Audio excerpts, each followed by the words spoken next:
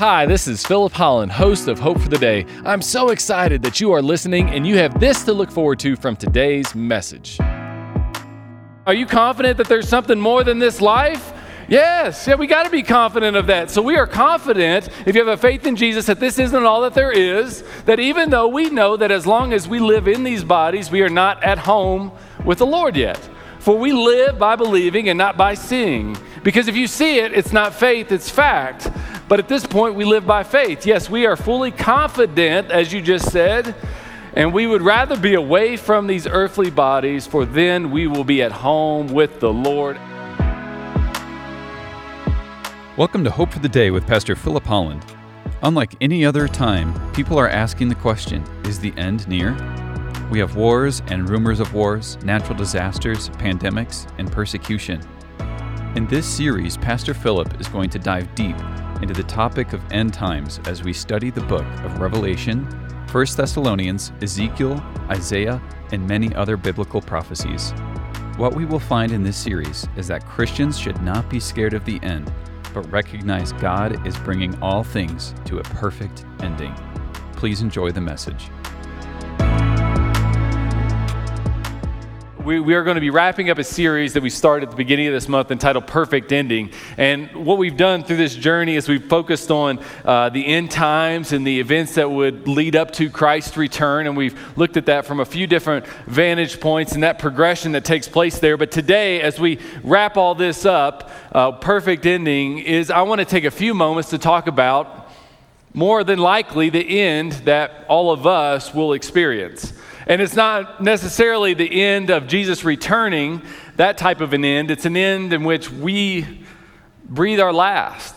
It's an end that's about death. And so in this weekend, as we reflect upon and we consider Memorial Weekend and we consider those that have lost their lives, we ought to consider what the Bible says about all of that, what the Bible has to say about this topic of again, death. And I think it's it's obviously very relevant subject for each and every one of us. And I'm grateful that you're here today, that you made a church service a priority on a Memorial Weekend, because I believe that God's got something for you, that there is something here that needs to be said to you, and you're here to hear that, and I'm certainly very grateful for that. Now, when it comes to this particular topic, you've got a few different approaches that people often take. There's the approach of denial when it comes to the subject of death. And these are the type of individuals, they don't want to talk about death. They don't want to go to a cemetery. They don't want to go to a funeral. It's just not something that's ever going to get brought up around them. And it's certainly that they don't want to ever have brought up around them. It's not something that they ever want to have discussed. And they're just in denial about death. And then there are those that are obsessive of death. And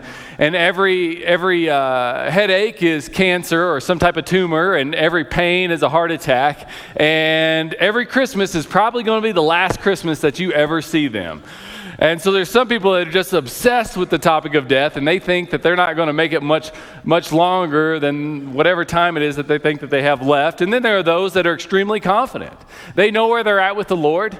They know that they have a Savior who will not disappoint, a Lord who will lead, and they know that Jesus had prepared a place for them, and they are confident in that. And so death is something that they are not concerned about one iota. And then there are those that are probably, I would say most of us, that may be a little bit afraid. Because death is unknown. Death is something that we've never experienced before. It goes against our instinct, which is to live. And we aren't really sure what is next. Is there something? Isn't there something? Maybe you haven't studied the scriptures. Maybe you have. But when it comes to this particular topic, we're going to look into the Bible and do two things today.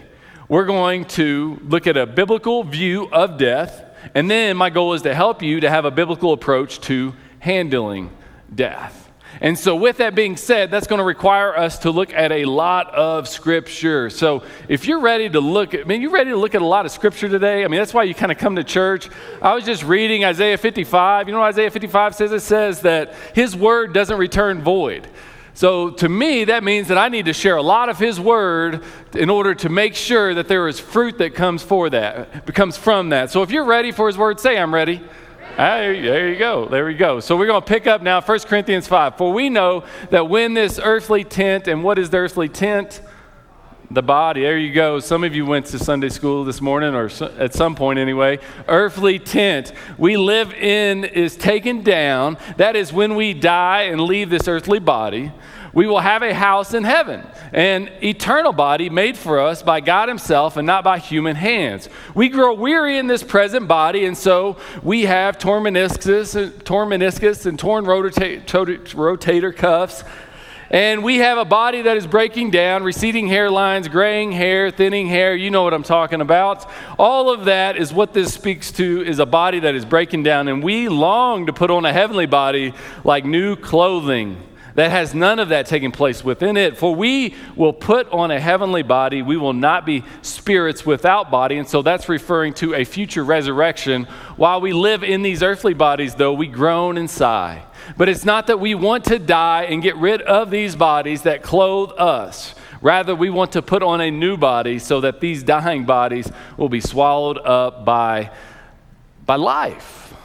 And so there's hope that this isn't all that there really is. And then Paul, he continues on. So we are always confident. Can you say to the person next to you, I'm confident? Are you confident that there's something more than this life? Yes, we got to be confident of that. So we are confident, if you have a faith in Jesus, that this isn't all that there is, that even though we know that as long as we live in these bodies, we are not at home with the Lord yet. For we live by believing and not by seeing. Because if you see it, it's not faith, it's fact.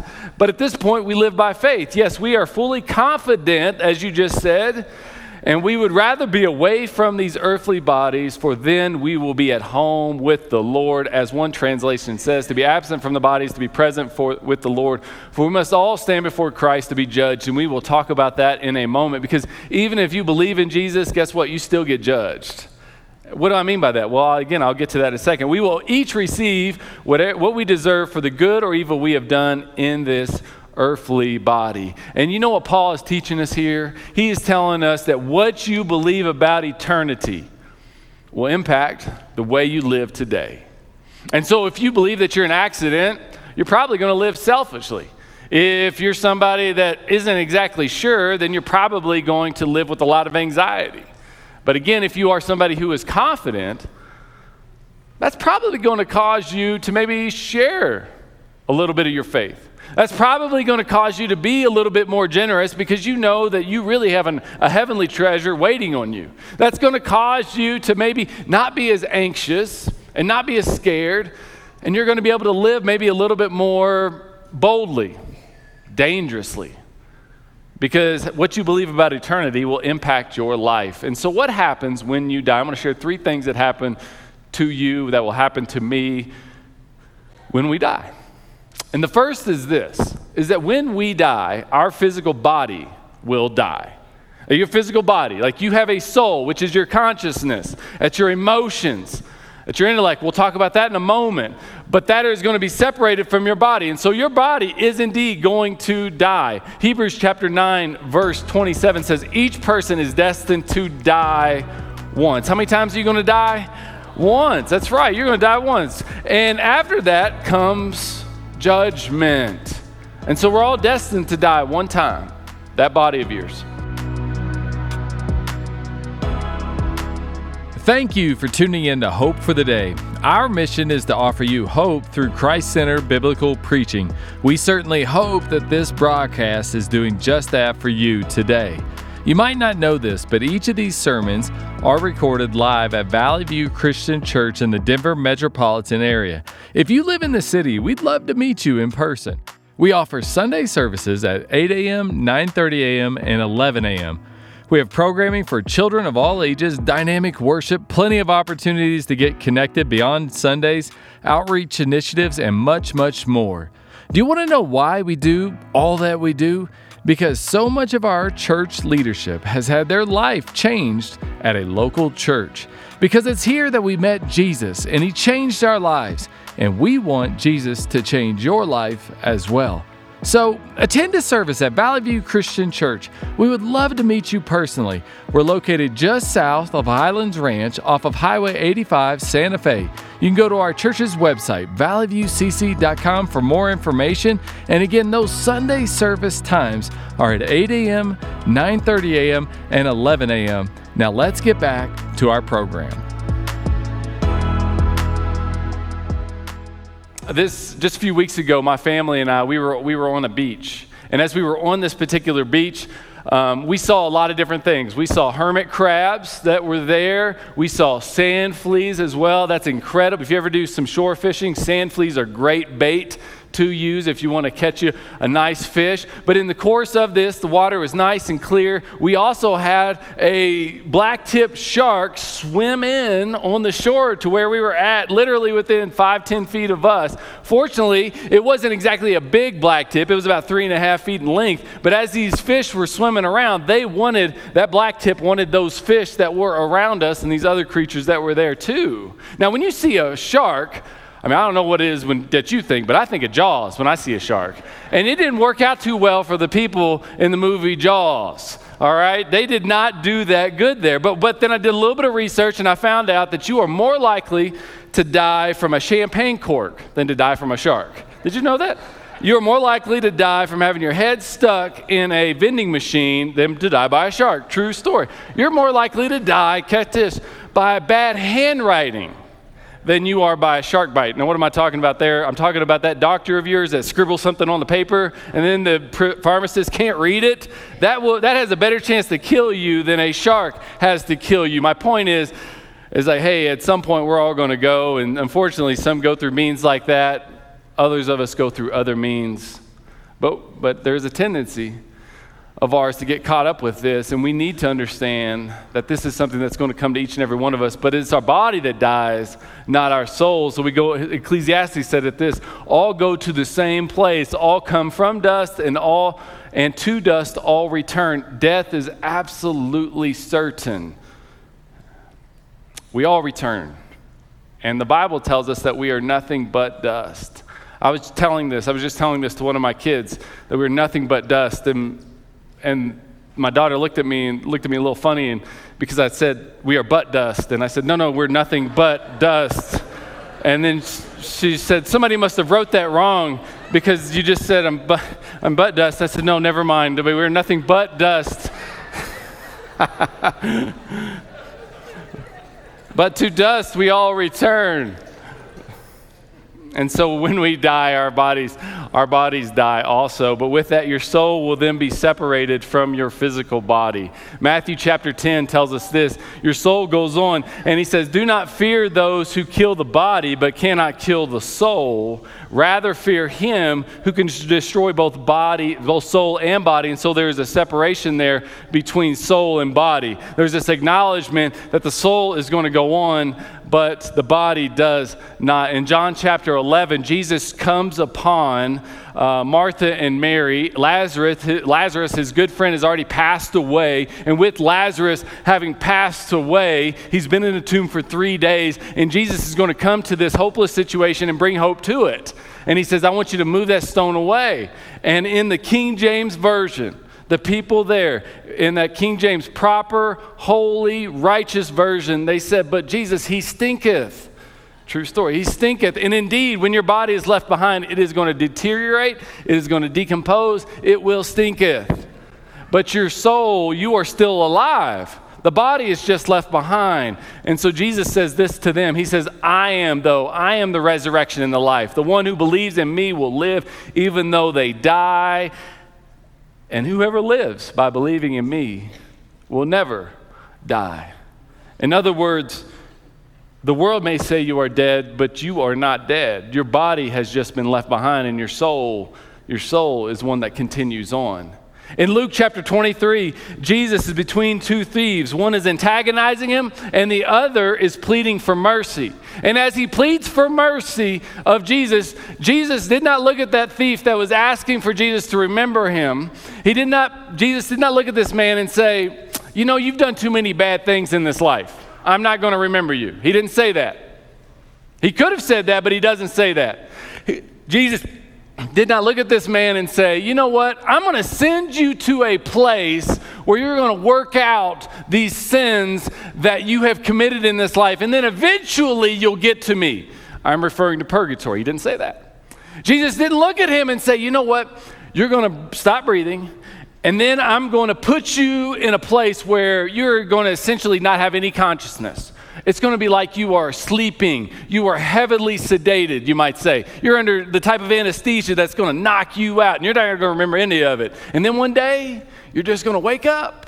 And all of a sudden, your soul, your consciousness will be reunited with a resurrected body. That's a concept that's known as soul sleep, which some believe, but it is not biblical. Jesus didn't say any of those things. In Luke 23, Jesus said this, as the man said, "Remember me when you come into your kingdom." And Jesus replied, "I assure you, today," because Jesus knew that man would die on that day. Jesus knew that he was going to die on that day. "Today, you will be with me in paradise." And that ought to give every single person in this room some hope and encouragement, as you might have a little bit of fear of death. You don't have to, because Jesus said to this man, "Today you will be with me."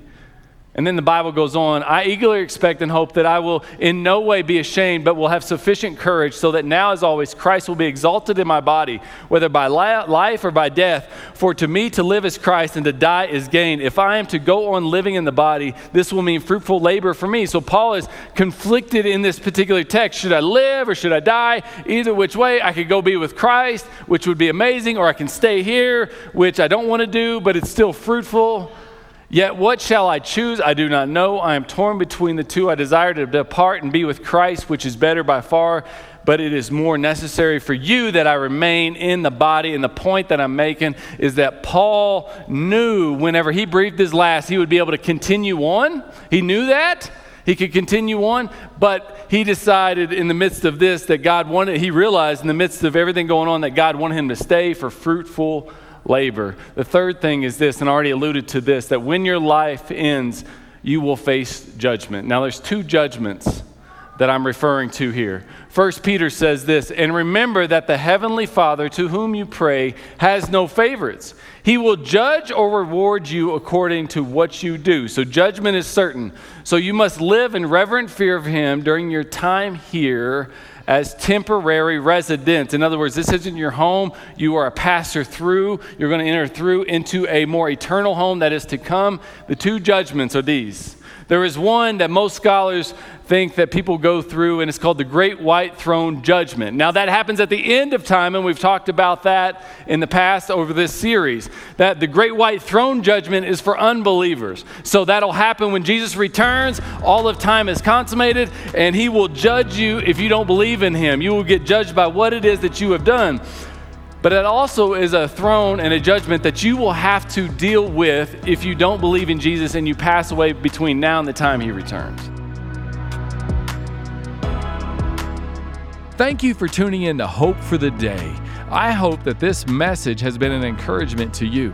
I know that it has been to others. You see, it is through the generous contributions of people like you that this ministry can thrive and get God's truth out into the world. I recently received a card from someone who said, "Thank you for these messages on Hope for the Day. They are encouraging and refreshing as we get the opportunity to hear biblically centered teaching that continually points people to Christ." And that is just one of several notes that we have received of those who appreciate the teaching here at Hope for the Day. If you'd like to become a partner of ours, just go to Valley View Christian Church's website at valleyviewcc.com. It's there that you can click on the Give tab, and then you can designate your gift to go to the Hope for the Day ministry. And we would love it if you would partner with us in this way, and I know many others would as well. If you are in the Denver metropolitan area, we wouldn't want you to just be a supporter of ours. We want you to attend one of our services in person to be a part of the experience that we have here at Valley View Christian Church. We offer 3 service times on Sunday at 8 a.m., 9:30 a.m., and 11 a.m. And it's at each one of these services that we record the messages that you hear here on Hope for the Day. Now let's get back to today's broadcast. The great white throne judgment is something that every unbeliever in Jesus will get put before. And this is what the Bible says about that in Revelation. And I saw a great white throne and the one sitting on it. The earth and sky fled from his presence, but they found no place to hide. I saw the dead, both great and small, standing before God's throne. And the books were opened, including the book of life. And the dead were judged according to what they had done. And that is so important here. Because when you don't believe in Jesus, essentially, you have made yourself your own Savior. In other words, you are trusting in your own self-righteousness.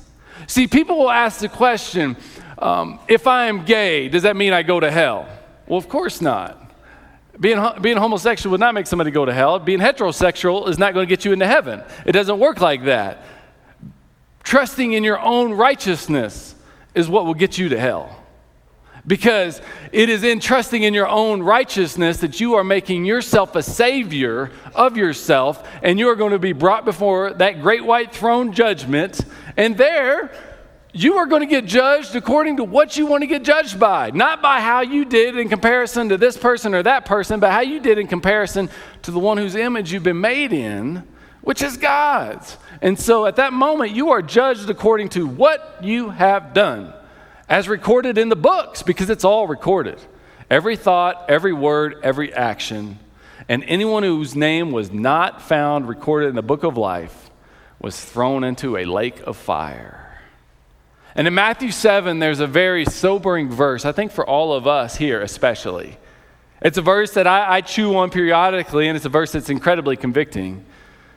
This is what Jesus said in Matthew 7. Not everyone who says to me, Lord, Lord, will enter the kingdom of heaven, but only the one who does the will of my Father who is in heaven. Many will say to me on that day, Lord, Lord, did we not prophesy in your name, and in your name drive out demons, and in your name perform many miracles? In other words, Jesus, didn't we go to an Easter service every once in a while in your name? Didn't we give a little bit of money every once in a while in your name? Jesus, didn't I help my neighbor the other day in your name? But then Jesus will look at that person and will tell them plainly, I never knew you. Away from me, you evildoer. And the key word there is knew you. In other words, there's a relationship. Like, if you're just trusting in what it is that you have done, or if other people in this world are just trusting in what they have done, it's not going to be good enough. Because the only one that can be really trusted in is Jesus, and it's not about what we have done, it's about what he did for us. And that's how we get through this judgment that is to come. The second judgment is the judgment seat of Christ, and that's for believers. 2 Corinthians chapter 5 says, for we must all appear before the judgment seat of Christ. This is in reference to a bema seat or bema seat, so that each of us may receive what is due for the things done while in the body, whether good or bad. And so you are going to receive a judgment, even if your faith is in Jesus, but it won't be a judgment of salvation. It'll be a judgment of works. And so this word judgment here is actually, again, bema. And this bema is a celebration that you have finished the race. In ancient times, a bema seat was a seat that a judge of a particular race, whether it was Olympic race or some other type of athletic event, would sit on a seat, and that judge would evaluate how the people who participated in that particular event, that race, did, and then they would receive a reward accordingly as the judge was on the bema seat. So they would celebrate the finished race and then reward the race participant accordingly to how they competed. And so everyone is going to face judgment of some fashion. The judgment seat of Christ is not a place of judgment for your sins, though. It's a judgment for the life that you are lived, because we are saved by grace, but we are rewarded for works. Each of us, as Romans 14 says, will give an account of ourselves to God. And that ought to inspire, encourage. There's opportunity in that. And what will you be rewarded for? Well, the Bible tells you. And interestingly enough, it might not be what you think it will be for. What are you going to be rewarded for? What are you going to be evaluated on? Right? The best bosses always say, hey, this is what your evaluation is going to be. In 3 months, we're going to meet. In 4 months, we're going to meet. 6 months, we're going to meet. And these are the 5 things that we're going to look at. Well, the Bible gives us that. You'll be judged for how you cared for the least of these. You'll be judged for your motives, for the actions that you have. You will be judged for the words that you speak. You'll be judged for how you endure suffering. You'll be judged for what you have done with what you've been given and how you have used it. You'll be judged for helping to lead people to faith in Christ.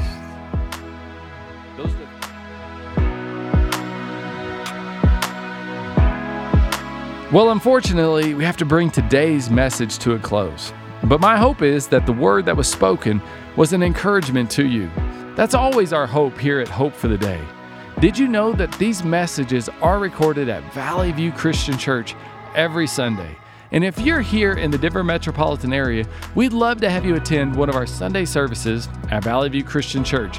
We have Sunday service times at 8 a.m., 9:30 a.m., and 11 a.m. And we'd love to have you come and attend one of those services and be with us. And I, Pastor Philip Holland, would love to meet you in person. And also remember that the Hope for the Day broadcast is available on your favorite podcast provider. So we look forward to having you again with us on Hope for the Day.